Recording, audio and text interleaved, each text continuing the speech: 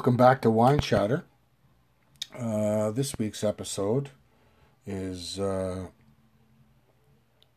about a wine and food that we had on Friday night.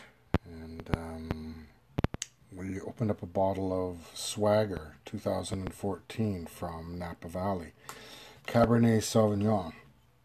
So that means that this wine is more than 75% Cabernet, and it's blended with other varietals.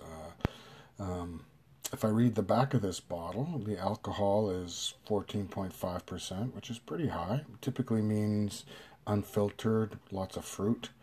And this is 80% Cabernet, 10% Merlot, and 10% Cab Franc. So it should be a pretty juicy wine. And we had lamb with cherries, and some roasted potatoes with garlic, and some asparagus, and the lamb pops were seared,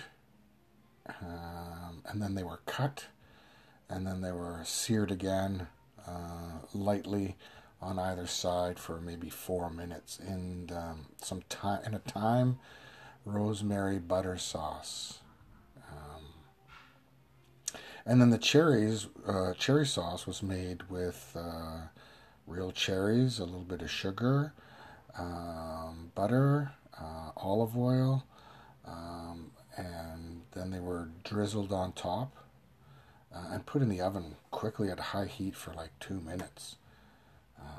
But when we sat down and we paired the two,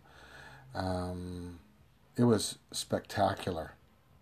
I must say that the fruit from the wine and the cherry condiment to the food, condiment, sauce, whatever you want to call it, it just was spectacular. This was really about enhancing the flavors of both wine and food. And this wine is just outstanding. It's a 3-letter word comes to mind, and that word is wow. Intensity of the fruit, vanilla, and as you taste it and drink it, I mean, this might sound crazy, but it tasted like cherry Coke. It had that sweetness to it, and it had hints of chocolate, like dark chocolate, in its back palate. Just phenomenal. And with the meat and the cherries and the potatoes, I mean, I think I could have sat there and had another bottle and another rack of lamb. It was that good. Just outstanding stuff. I personally have purchased vintages of Swagger. This one is 2014. We've got 2012, 2013, 2014, and 2015. And part of my strategy is to buy, again, 4 bottles at a time and then taste them over various periods of time, make notes to myself, and see how they actually taste and evolve over time. So this is outstanding. In fact, I would say of the 3 vintages that we've drank so far, this is probably my favorite because its structure and depth. And I honestly believe this wine could probably sit for another 10 to 15 years, which means in a cellar, if it gets lost and you open it up accidentally and go, oh, look what I found, you're more than likely to be happy and quite content with just drinking it on its own.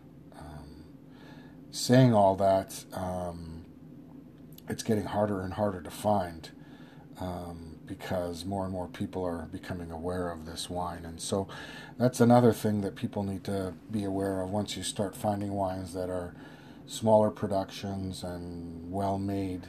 that the world seems to find out along with you.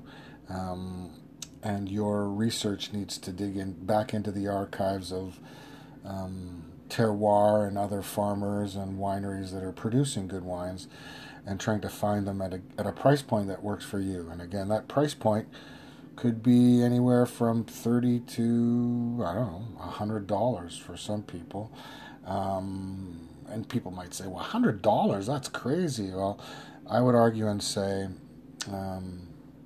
it's in the value of the wine. So if that wine is actually a $200 bottle of wine and you're buying it for $100, then you're getting a really good bottle of wine. And again, the wine and the food go together to make the best possible opportunity for you to gather and chat. And remember that. Bye for now.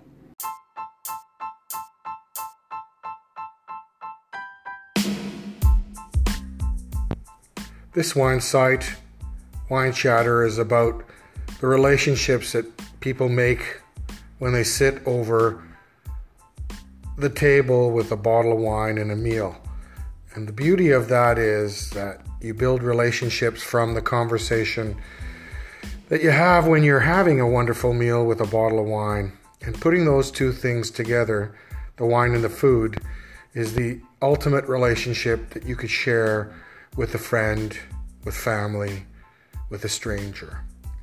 Stay tuned for more info and updates about wine pairings and wine sharing on Wine Chatter. Thanks for listening.